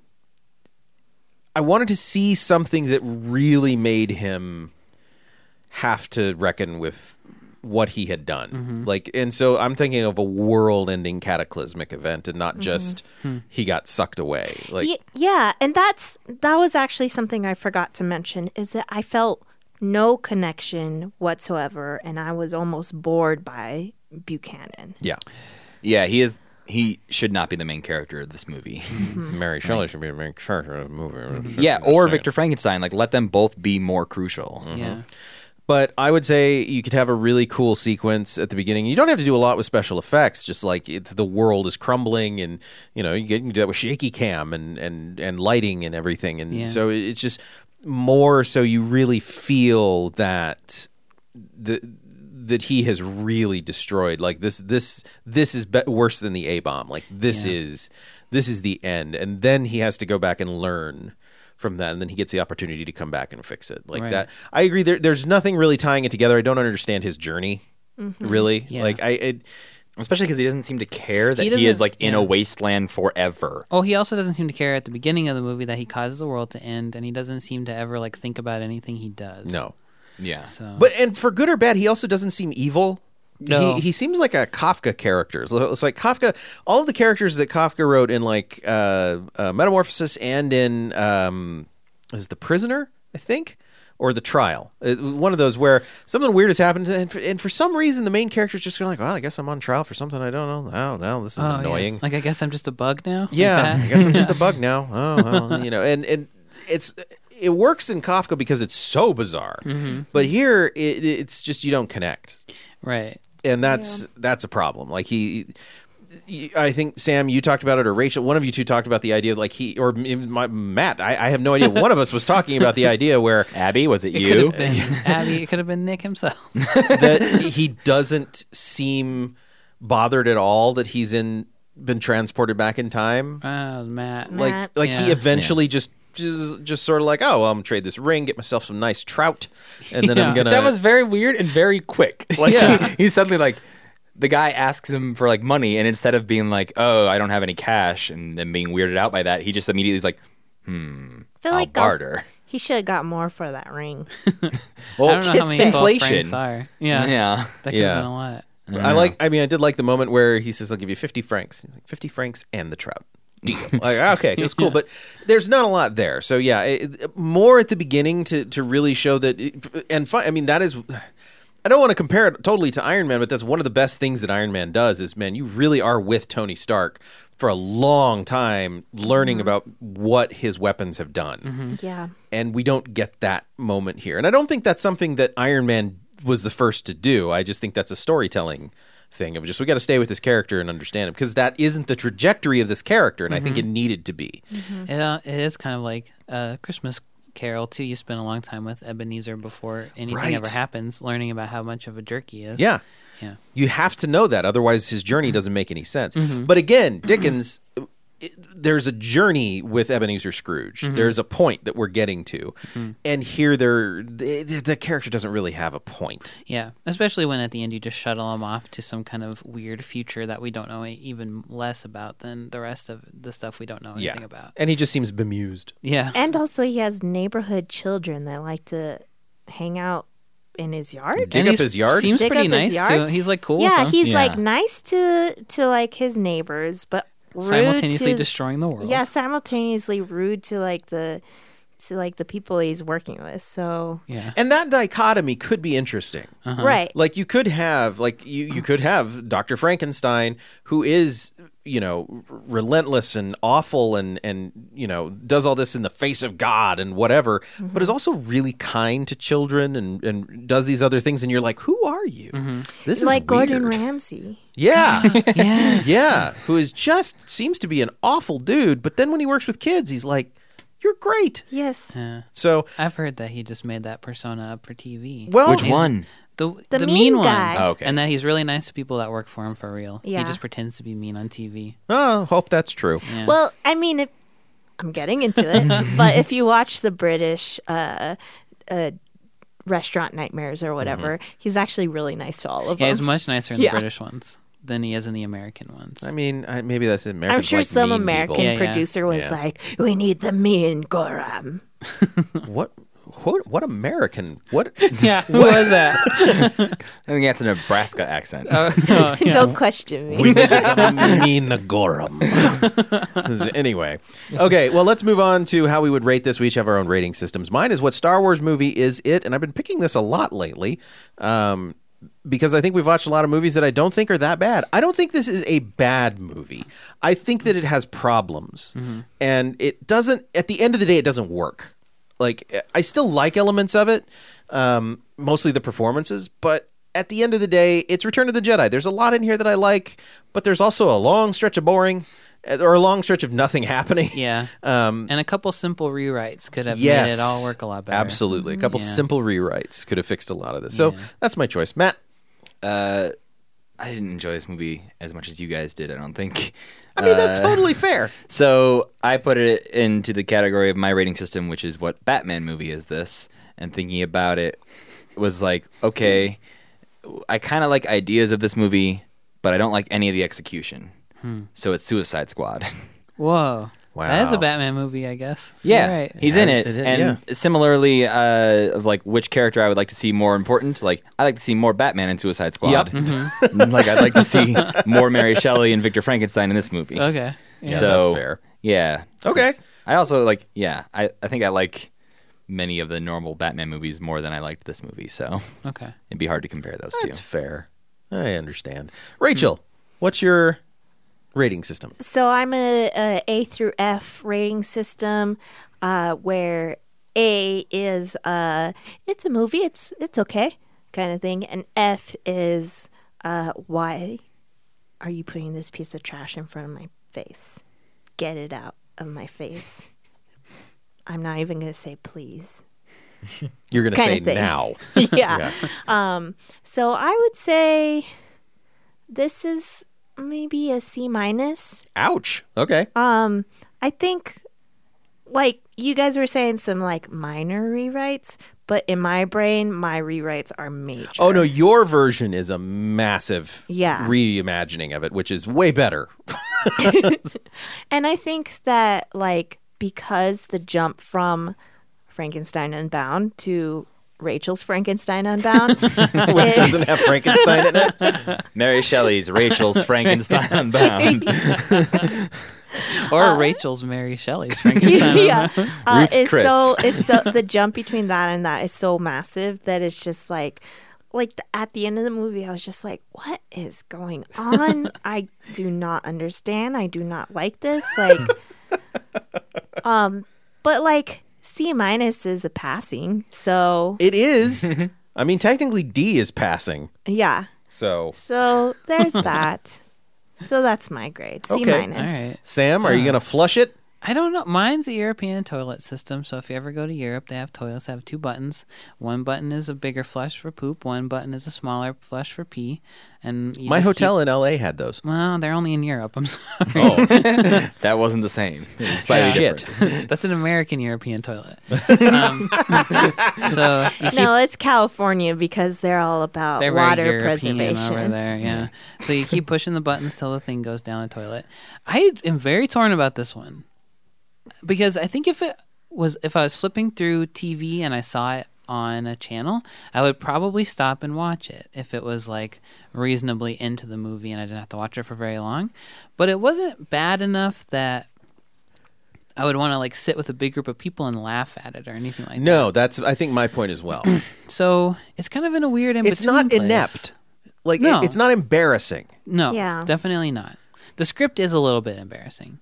A little bit of time. The I think complete for 90, I don't know. I don't think it's that embarrassing for 90. I think it It's- more leaves you with questions at the end rather than like throughout. You're not like, what are you doing? Totally. Yeah. Yeah. Like it's at the end. You're like, wait, well, why did any of that stuff happen? right. It doesn't. Yeah. Only at the end of the movie do you think this movie was complete nonsense. It takes up until then. So I think I would just flush it, I guess, because I don't really want it on my knick-knack shelf. Sure. I had something like in a cabinet under the sink, but I can't remember what that was. I don't think it goes there either. Oh yeah. Yeah, there was something you wanted to keep but didn't want people Didn't to wanna necessarily look at. see. You're gonna keep it under there with the bleach. Maybe this would be. It would be like a magazine in my bathroom, also under the shelf. That like if I knew I was going to be in there for a long time, I and my really phone was want to dead. see a drawing of all these. Yeah, I Just have to go back scattered through and listen around to your it. bathroom. Like I'm picturing like a little figurine of each movie. Things. There's Like a things thing. creature. Like a little creature or a character or like an object from Yeah, each movie. some memorabilia from the Super Mario Brothers movie. That's A there too. chainsaw. Yeah. A chainsaw. Yeah. So So I think maybe I don't want to flush it. I think, Okay. I think it could be like a toilet. It's toilet paper maybe or something like that. It does get flushed, whoa. but you don't flush it. But it's on your butt. It's on my butt. Would you put this movie on your butt? No, I wouldn't put it on my butt. I like it better as a magazine. It's like an old highlights magazine. Think That about some of the the mazes multiple are done. fingers. That's true. You wouldn't want Frankenstein's multiple fingers wiping your butt. Oh, It's Okay. it's a New Yorker, but the crossword puzzle at the end's all done, so it's kind of useless. Like there's not any fun to be had with it, and it's kind of boring. That's Wow, what I it really is. lost the thread on this one, but that's fine. I don't want it to go away. Okay. I like it in the world. It's okay. That's a nice way to put it. I also like it It's in a the world. cultural artifact. It is, especially That no one's ever heard of. But we Yeah. talked very briefly about this is Roger Corman's last film, and I think when you look back on film history, he's a very important figure. I don't Yeah. think I've seen a single Roger Corman movie. You must have for this show. Maybe. No. No, I think this I is looked this past, and I don't think I've. I've seen it. his Little Shop of Horrors. Oh, there you go. That's the only Oh one. yeah. Yeah. The old little shop. Yeah, Yeah, with the Jack Nicholson one. Yeah. Yeah. Okay. Yeah, it's it's. Oh, there was a jinx again. It was. Jax. Jax. Go away. Yeah. So, but we haven't done that many of his films, and I think his films are better than a lot of the films he produced. So, like his directing films were better, and he did a Oh, lot with that makes Vincent sense. Price in the '60s, '70s. Yeah. So yeah. Anyway, all right, we're gonna move on to our final segment, which is called Real Good, where we recommend something real good for you. I'm going to recommend a Roger Corman film, which I think is pretty good. It's low budget, but it's interesting, it's scary, and it is a really great thing to look at for Dick Miller, who is an actor. You've seen him in anything. I swear to God, he's been in so many things. He was the garbage man in The Burbs. He was he was in Gremlins. He was the mailman. So like, he shows up everywhere. He's wonderful. Oh, that guy. Yeah. He literally is in a thing called That Guy Dick Miller. He's great. He's a wonderful actor, wonderful character actor. Anyway, it's a movie called A Bucket of Blood. He just died. and- Sorry. yeah, Bring he that re- down. Yeah, he recently passed. There was a lot. If you follow a bunch of any bad movie people, there was a lot on Twitter about him passing, and it was very sad. But I think he lived quite a long time. Oh yeah, he was in the Terminator. He was the gun shop owner in the Terminator. An important role. Yes, actually. Hey, just what you see, pal. Anyway, but A Bucket of Blood is about a guy who's a waiter in a sort of hepcat coffee shop where it's all artists who are there, and he really wants to be an artist. And then how he goes about becoming an artist is I a know this movie. really grotesque but fascinating thing. So check it out, A Bucket of Blood. I think it was streaming on Amazon the last time I looked. So yeah, Sam, what's your real good? I've been struggling with this one too because I can't think of any movies that this movie reminded me of at all, and it made me just want to watch Addams Family Values. But that was the movie that I recommended last time that I was on. You can recommend it So- again. It's a good movie. You could recommend Street Fighter. There was is that Roger Corman documentary? Have you seen it? I don't know. Oh, Which I one? thought you were the newer one. There's a newer one. Well, it wasn't me. I didn't even know this was a thing. Okay, wait, let me look. Sarah Suda sent it to me. Friend of There's the pod. your answer. Did she send it to both of us and I just ignored it? I think so. Oh, no. I think so. Rude. Okay, so it's Yeah. called Corman's World, and she said it was streaming on Amazon as well. Oh, And okay. it looked very interesting. It had interviews with Jack Nicholson and a lot of the more famous people that he worked with, it looked like. So I would like to watch that because I'm very interested in him now. And he seems like a very nice man. He's a very nice man. He's just like a button-down, square dude. He for having a revolutionary's heart, he is also like very polite Yeah. and like just really easy to talk to. That was like literally a quote from the trailer of this thing.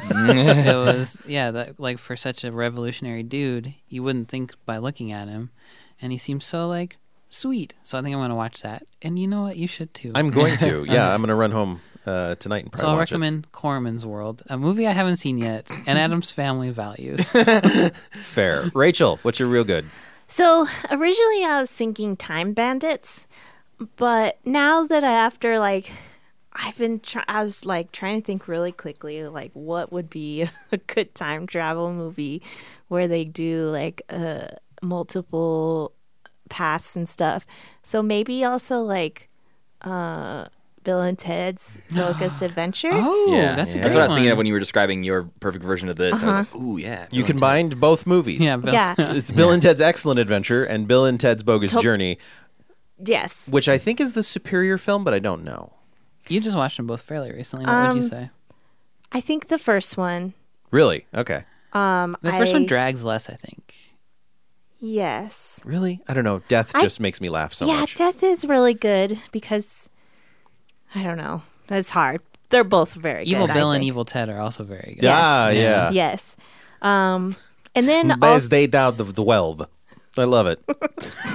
What? It's when he can't win a game. Death can't win a game, so he's just best 5 out of 10. I just Oh, literally didn't right. understand a single word. I didn't that you understand a said, single but word you now I said. know what you're Now talking he's- about. and then after they win at Monopoly, he's like best 8 out of 12. I'm so glad he's going to be in the new one. I am too. me too. William Sadler's great. yeah. And I think I love those movies because they're so like they're kind of smart because Yeah. like the fact that like that death is like based off of like the death from like Seventh Seal Yep. and stuff like those little things are so cool to me. They're also good-hearted, Yeah. like both movies. Yeah. And then I'm going to recommend this episode of this podcast that I listened to like literally 12 years ago, maybe, or 10 years ago. It's called Big Ideas. And it's like a really old podcast. It's not on anymore, but you could still find it. It's called Big Ideas. And then it's like the best lecture series. And it's James Allard, this like professor. And he like does this lecture on what Frankenstein and being alive kind of thing. And it's really, really interesting and really cool to listen to. So I'd recommend that as well. Sweet. Matt, what's your real good? My real good's a time travel movie that's set in 2032. Oh. Yeah, 1 year after this Oh, one. I know what this is. And also, it does a nice job of living in both time periods, so you can attach to the characters and live with them and know their struggles. It's Demolition Man, which is one of my favorite movies ever. It's an adorable movie. It's so good and I've fun. never seen it. Oh, It's a Seems lot like of one I fun. would really like. I think you would. Okay. It's got a lot of really. It knows what it is in that sort of like a way that a lot of 80s action movies don't Yes. understand, like when they're being corny or when they're doing things. Like this one acknowledges it in a way that sort of not as meta as Last Action Hero, but in that sort of world. Much better film. Like a RoboCop more, maybe? No, this is RoboCop is satire. Oh, this isn't. This isn't really satire. Is this a movie where the only restaurant left is Taco Bell? Yes. Yes. Okay. And it's very fancy. Oh, it is. Yes. Yeah. Cool. Taco Yeah. Bell has That is basically just happening though in bought- real life. Right? It is. They have Taco Bell cantinas Oh, now no. in big cities, which Oh, no. serve alcohol. So yeah, Demolition Man is coming in 13 years. Okay. But yeah, it's Sylvester Stallone, Wesley Snipes, Sandra Bullock. Sandra Bullock. Roy Scheider. She's so good. What no, the heck? Rob Schneider, not Roy Scheider. Who's Roy Schneider? Roy Scheider. Roy Scheider was in Jaws. Yeah, Rob right. Schneider. Rob Schneider Yeah, Rob is Schneider's the animal. Rob Schneider. But Rob Schneider, yes, is in a small part in Demolition Man. Is he in Judge Dredd? Is he the one? Yes, in Judge he Dredd? is. He is Oh, in. no. He and Stallone, I think, were friends for a while. Oh, They did a bunch of okay. movies together. Now I want to know everything The about their only friendship. thing, the only thing I liked about South Park for a lot of its run was the thing where they made fun of Rob Schneider, where it was just they had this thing where they were like every trailer for his movie would come out. Rob Schneider is a stapler. a carrot. Derp, derp, derp, Oh, I'm derp. afraid to look up how long ago that was. Yeah. Oh, I'm gonna I say was that in- was like 16, 17 years Yeah, I ago. think I was in like late grade school. Probably accurate. I think I was just fresh out of college. Yeah. But anyway, well, thank you guys for joining me on What was this. yours again? Mine was Bucket of Blood. Right. Oh, Bucket right. of Blood. Yeah. Okay. It's been so long. That old Jim. That old Jim. Thank you guys for joining me. I know you guys have a movie to go to. Yeah, we got some time. Okay, it's not that far. 20 minutes. But so is Real Love coming back? What's the It deal? will come back. For sure. I've said this every time I've been on this for months. We are going to bring it back. Retooled, more interviews with other couples and other people that aren't necessarily couples. Me. Talking about, Nick Mosley. Got to figure out a way for Nick to be on the podcast. We figured it out. We're working on it. We just got to figure out how much we want to torture you or not. In the meantime, you can listen to our past episodes. Yeah, they're still there. I have ongoing Letterboxd. If any of you are on Letterboxd, you can just search me Rachel CN. That's like the URL. Or Yeah, I'll have to put you on Letterboxd mine. is really cool. I think I follow you. I don't know if I follow anyone on it. I need to do it though because I've been reading more reviews on it. Yeah. Well, I like currently average like 3 movies a week. So Wow. yeah. So I mean, I don't write about everything, but I at least rate everything. Sure. Oh, Rachel, this is kind of like you should watch this, but Rachel just showed me that on the Criterion app, you can watch interviews with Roger Corman about a bunch of his movies. Oh, yeah. cool. There's Wonder a if he does bunch one of- for this. Yeah. He doesn't, I don't There, think. there isn't this one, but not a Maybe Criterion someday. collection. Yeah, it's on the Criterion, yeah. Oh, yet. are they? Wait a minute. Are there might be these some that are. are these the ones that were Mick Garris interviews? Like a black background? I don't think so. He's Okay. got a house or There's something. another great interview series Mick Garris called Postmortem with Mick Garris where he interviews Roger Corman. Those are on YouTube. Okay, Yeah. cool. These are brand new ones. Okay. Well, we'll keep you posted about when it's going to come back. Yes. What are your Yes. Twitters? Yes. Mine is at Slam Schultz. Mine is Rachel_CAL_NAV. Cal Nav. Cal Or Nav. at Real Love. It has Or both at of Real our Love. has both of our things on it. Yeah. And I'm on SciShow Tangents, Oh yeah, you are. which is a podcast, the SciShow podcast that I do with Hank Green and Sarah Riley and Stephen Chin, and we talk about goofy science stuff, and it's really fun. And Callie Moore is going to be filling in for you. Callie Moore is going to be filling in 2 weeks, and that episode will come out in like 4 weeks or something. Sweet. Yeah. Excellent. Matt, you have a few podcasts. Yeah. I do. One we can't talk about yet. Well, yeah, one doesn't exist yet. One is in the planning stages. Yeah. But I have 2 others that do exist and do come out weekly. One is Matt and Maddie with my friend Maddie Kerr, and that's just a fun 2 dudes talking about their lives and stuff and their friendship. And then my other one, speaking of Maddie Kerr, is called I Love It. And the most recent episode was with Maddie Kerr talking about his love of photography. And it's just me talking to my friends about the things they love and why they love them. So yeah, check out all of that stuff. You can follow me on Twitter at Matthew Gatos, or find the podcast at iloveitpodcast.com, or just search Matt and Maddie on things. That works too. Sweet. Well, you can find us, of course, at Real Bad Pod on Twitter and Instagram, and you can go to our Patreon, patreon.com/realbadpod, and chip in $1 or $2 if you want. A real big thanks to Black Duck Studios, I Love It Podcast, Candace, Sarah Caroline, and Anna Moss for supporting us on Patreon. Thank you so very much. Real Bad is a part of the Cage Club Podcast Network. You can go to cageclub.me and check out podcasts like The Contenders, a podcast about the movies made by and starring women who refuse to play by the rules. You can join siblings Tobin Addington and Aislinn, along with a slew of guest hosts as they celebrate and evaluate the work of some of the most daring women in film and shine a light on unruly women of cinema. It's really good. I was on an episode. Next week, don't know quite what we're doing yet, but I'm going to try to keep it a little bit different. So until then, this has been Real Bad.